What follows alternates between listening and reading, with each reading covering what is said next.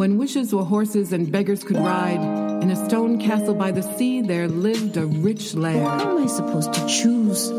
There are so many. And so he left the trail, and he followed the sound of the music. I am the goat from the hills and the mountains. And when I have finished eating these herbs and these vegetables, then I shall eat you, too.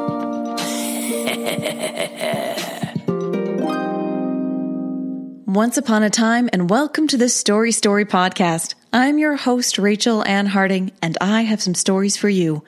This is a podcast to hear traditional stories told by some of the best storytellers in the world.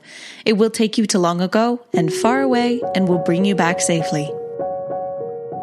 The stories in this episode feature some unkind progenitors and a rather creepy captor, so those responsible for more tender ears might want to listen to this episode before sharing it. If you're looking for gentler stories this week, I would suggest episode 23, Meanwhile, Back in the Woods.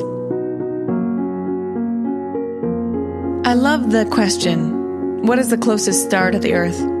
The answer, the sun. I felt today was a little different. Stepping out to do some gardening, I glanced up at the clouds and saw stars twinkling in the blue sky.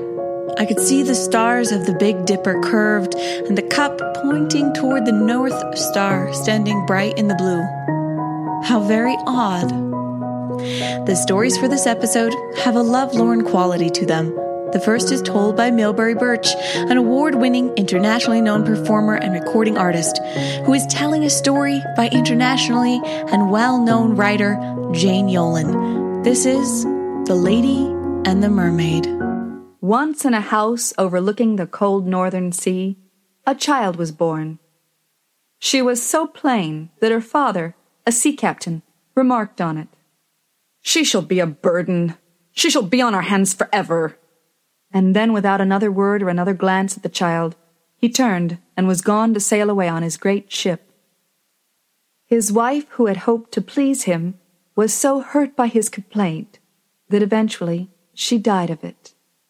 Between one voyage and the next, she was gone.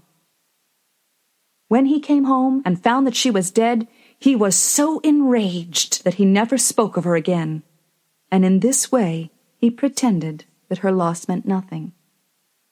But the child lived and grew as if to spite her father. She did not look like her dead mother, but rather had her father's face set round with mouse-brown curls. And if her face was plain, her heart was not. She loved her father, and was not loved in return. Each time they met, he remarked upon her looks, saying, "God must have wanted me cursed to have given me such a child. No one will have her. She shall never be wed. She shall be with me forever." And so he called her Born, because she was his burden. Born grew to be a lady, and only once gave a sign of this hurt, saying, "Father, what can I do to heal this wound between us?" He looked away from her, for he could not bear to see his own face mocked in hers, and then he said, "There is nothing between us. But if there were, I would say, salt for such wounds." "Salt," she said, surprised, for she knew the sting of it. "A sailor's balm, the salt of tears, or the salt of sweat, or the final salt of the sea." Then he turned from her, and was gone next day to the farthest port he knew of, and in this way he cleansed his heart. After that, Born never again spoke of her hurt, but carried it and sighed like a dagger. Since tears were no salve, she went to work. She baked bread for the poor, nursed the sick, and held the hands of the sea widows. But always, late in the evening, she walked upon the shore, watching for some glimpse of her father's sail, only less and less often did he return home. One night, she was so tired from her work that she felt faint, and so she sat upon a rock at the edge of the strand. She spread her skirts about her, and in the dusk they looked like waves. How long she sat she did not know, but a strange pale moon came up, and with it the little creatures of the deep, and the last to come was a merman. Whoosh! He rose out of the water, sea foam crowning his green-black hair, his hands raised above him, and there were webs in between his fingers. In the moonlight he seemed to stand upon his tail, and then, with a flick of it, he was gone. Whoosh! And he thought no one had remarked his dive. But Borne had seen him, and seeing him, she loved him, though she loved the fish part more, for that was all she dared. Now there was no one with whom she could share these feelings, for no one cared. So she forsook her work, and went to walk upon the strand day and night in hopes of another glimpse of him. And strange to say, she never once again looked for her father's sail. That is why he returned home one day without her knowing it. He watched her through slotted eyes as she paced back and forth on the shore, and at last he said, "Be done with it. Whatever ails you now? Give it over." For even he could see this wound. Borne turned to him, grateful for even this attention, and her eyes were like small seas. "Yes, you're right, father.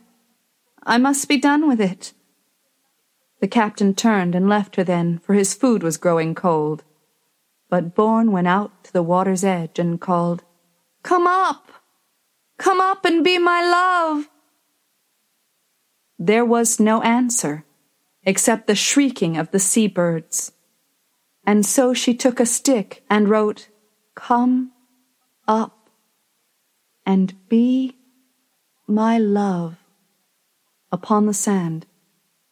Then as she watched, the tide crept in and washed her words away, one by one by one, so that there was nothing left for her to do except sit upon the rock and weep, and each tear was an ocean.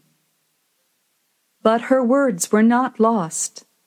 They traveled down, down, down, till they came to the merman on his coral bed, and when he heard, he came up. It took him all the day to swim up from the depths, and half the night to find the particular strand she was on, but then there he was, cresting the wave. Whoosh! The moon shone down on the two, she a grave shadow, and he all motion and light. Borne reached out her hand, and he took it. It was the first touch she could remember, and with one great pull between them, he was up upon the rock beside her. Then she looked in wonder at his hands with the webs between the fingers, and he laughed to see her so small and thin and webless. There they sat all night, and Borne loved the man as well as the fish, for in the silence all was one.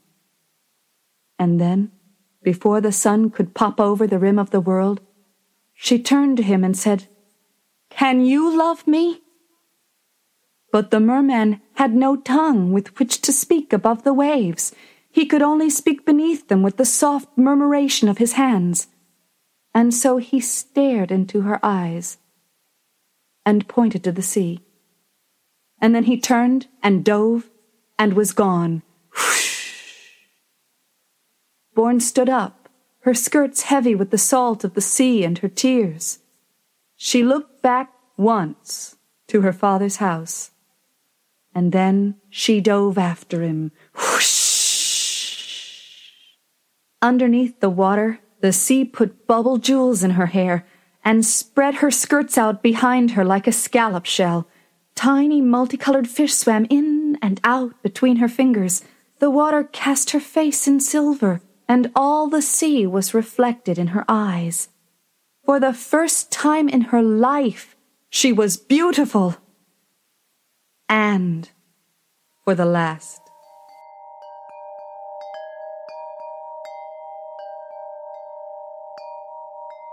Today's fairy tale sponsor is BB Wolf Demolitions. This family-run company has been providing quality construction and demolition services since pigs and wolves could talk. They pride themselves on versatility and customer service for a wide demographic of the fairy tale community, with experience and equipment to manage any project from straw huts to glass mountains. BB Wolf Demolitions. Why huff and puff when we can do it for you? Did you know that all the patrons of the podcast have some of the longest life expectancy in the history of humans? You can too, for as little as $4 a month. A big thank you to all the patrons who make this podcast possible. If you want to hear me make up facts about you, then maybe you should become a supporter too. It would be pretty cool.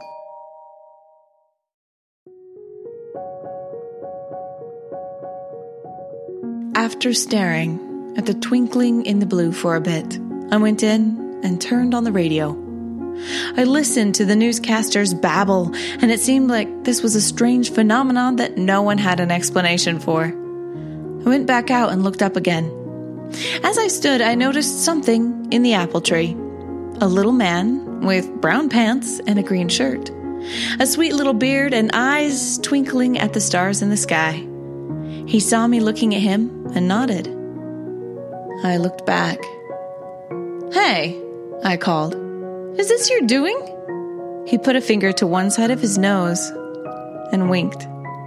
What an odd summer. The second story is by another new voice to the podcast. Jeff Gear is a storyteller and puppeteer from Honolulu, Hawaii. He often performs with musicians who add another dimension to his work. This is him telling Old Rink Rank with Les Adams on keyboards, Sandra Lee Akaka on percussion, and Alana Sini on didgeridoo.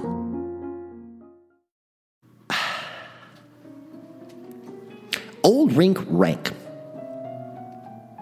Once upon a time, there was a very beautiful girl. She was a princess. Of course, she was in the story. Her dad, of course, was the king. Well, she got older and she got prettier. And young boys noticed the young girl and thought, ooh la la. Well, the king didn't like that. He said, no, boy has got to be important. He's got to be somebody. He's got to be special. So he took the princess, put her in a little house on top of a glass mountain, and said, anybody that wants to be the next king will have to go up the glass mountain and be with my daughter. Now I got to tell you this. If you go up the mountain and you should slip, the mountain will open up and swallow you whole. Well, a lot of guys thought she was cute, but, for a mountain swallowing you, walking up glass, no. Oh, she said, I'm standing up here. It's boring. Daddy had a secret entrance. Daddy, I'm so bored up here. Come on. I have a special guy. I got a special guy. I don't want to hear about it. Never mind. So Dad went away, and her special friend was down there. And he looked up and said, I'd love to, but she said, I got the special way. Come on, you go down there, under the bush, you see the little step? I'll come down and you come up. I'll come down and you come up. She went down. He came up. She went down. He came up. She reached out her hand. He took it. He was shaking her. She said, come closer. And she leaned. And then the mountain opened up. There was a slip. And it swallowed. In the morning, King woke up, opened his blinds, looked out on the mountain, and saw a young man on the middle of the glass mountain shaking, going, ah! Whoa! Where's the princess? Ah! Mountain opened up, swallowed her up! Ah! Said the king. Ah! Said the boy. Out they ran. All of the people began to hammer upon the mountain. They went, hammer upon the mountain. Didn't do a bit. Didn't even shut it off. Not even a little smidgen. Not even a crevice of a crack. Meanwhile, inside the mountain, the princess, she fell down, fell tingly-dooby-downy. Big dress broke the fall. Till she hit the bottom. Well, that wasn't very nice. She got up, she looked around. It was kind of dark and dingy. It was a big, deep hole. But on one wall, there was a house. Oh, she said, that's good. She walked over to the door. She knocked upon the door. She went... The door began to open. It was squeaking open. There was the tip of a little nose peeking out, and it broke in 3 directions by the time it led into a face. The skin was red, the eyes swam in gravy, the hair was in tufts, the teeth were green, and the chin hung down with drool and pus. Who are you?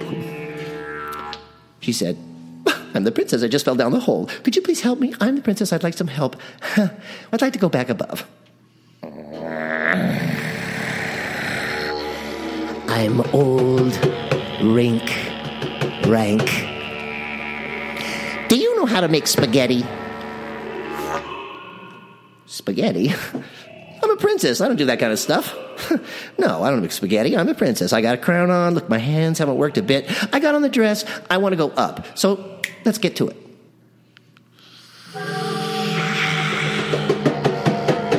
I've got a question for you. Do you do floors? Floors. Obviously, when you were a little man, or whatever you are, nobody read you stories. The fairy tales are clear. I'm the princess. I need help. You help me and get a reward. Now, come on. I've got another question for you. Do you make beds? Oh, you are impossible. Princess, little man. Get me out of here. That's it. Now, come on. Rink rank. You will make my bed. You will clean the floors, and you will make me spaghetti. Or I'll cut off your head. Oh, shh. The princess liked her head right where it was, and she thought to herself, well, maybe I could make spaghetti, and I've seen people clean the floors, and it doesn't look that hard to do the bed. So day in and day out, she became the maid for old Rink Rank. Day in and day out, day in and day out, day in and day out.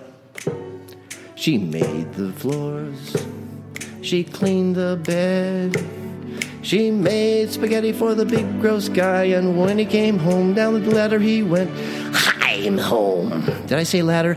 I'm home. What does that mean? I'm home from spaghetti, and I love to eat it. He went to the table. She served it up. Didn't even wait for that bowl. Nah. Reached in with his hands and pulled it out with 2 fists. Spaghetti noodles hanging off of his ears. He had it up his nostrils. He was spitting it out.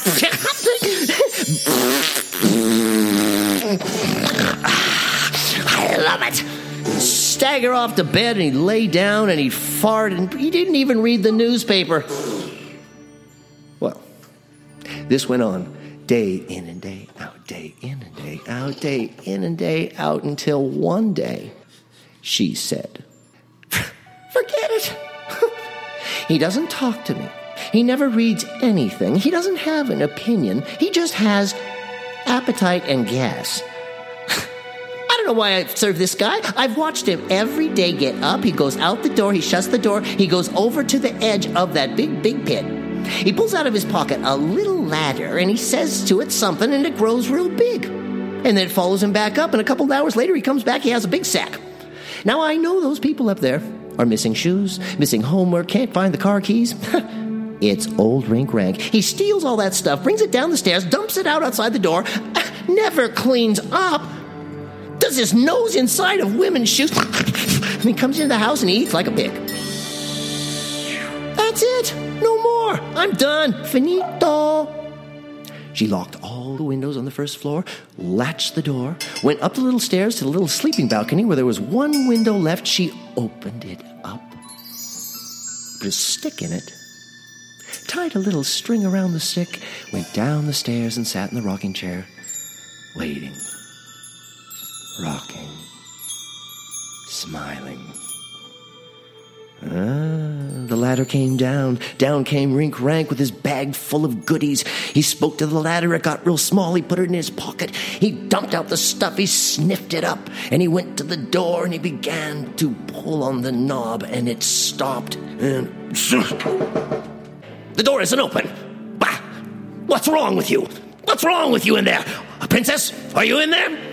I'm here, Crank. Open this door right now. I'm not opening this door today, tomorrow, or any other day until you tell me how to make that ladder get little and big, because I want to get out of here. You can't get out of here, are you mad? His eyes started to poke out of his head. His ears were starting to twitch on the ends of it. His little chin was wagging back and forth. His teeth were starting to salivate all around. He was like a slurpy big dog going, Princess, I'm getting angry. Did you make the floors? I'm not making floors. I'm not making floors again today, tomorrow, ever again until you tell me how to get that ladder big, small, and tall. Did you make my bed? I'm not making beds. No more. No. Done with it. Tell me how to make that ladder get little and big. Come on. Did you make me spaghetti? No spaghetti? No.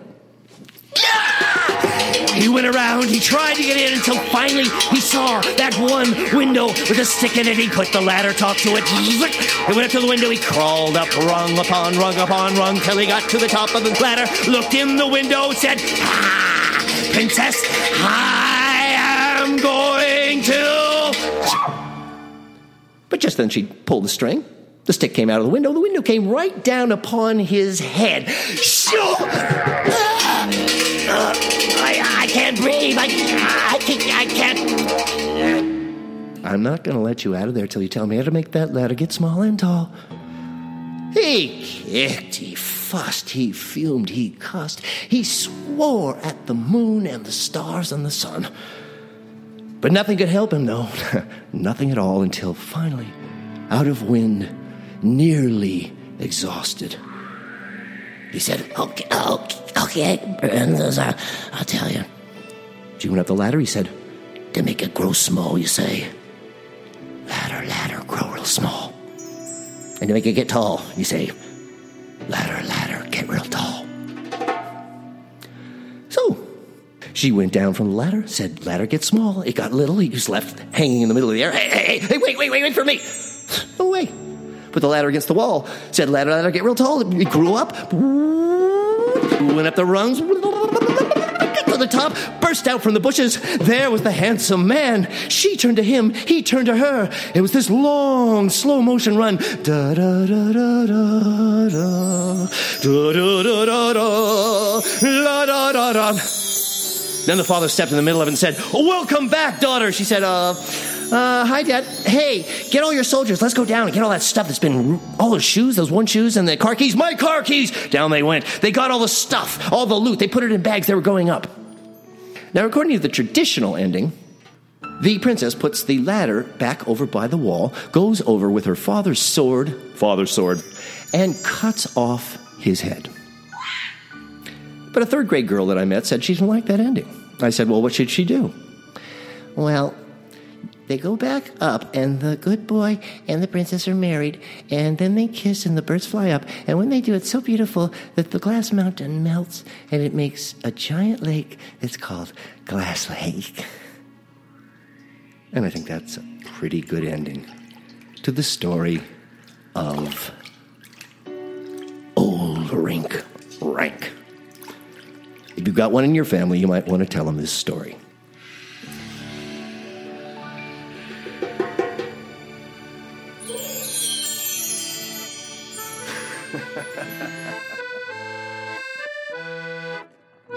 Thank you for listening to the Story Story podcast. Show the love. Find Milbury Birch and Jeff Gear on the internet. Tell them you heard them on the podcast and now want to hear them tell more stories.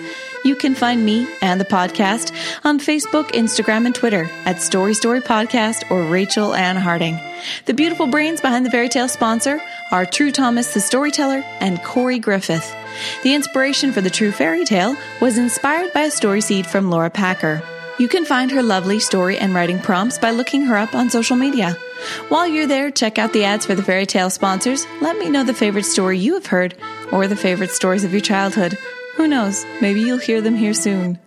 If you'd like to become a supporter of the podcast for as little as $4 a month, you can find links on storystorypodcast.com and hear me read your name and thank your beautiful face for the world to hear. This week, the patrons get to hear another story by Milberry Birch, The Cat Wife. It's very clever. If it isn't in the cards to support the podcast right now, no worries. Perhaps you'd be willing to go write a review on iTunes, which helps other story lovers find and enjoy the podcast. Head over to the website and join the mailing list for hidden goodies, and if you tune in, you will hear more stories next week.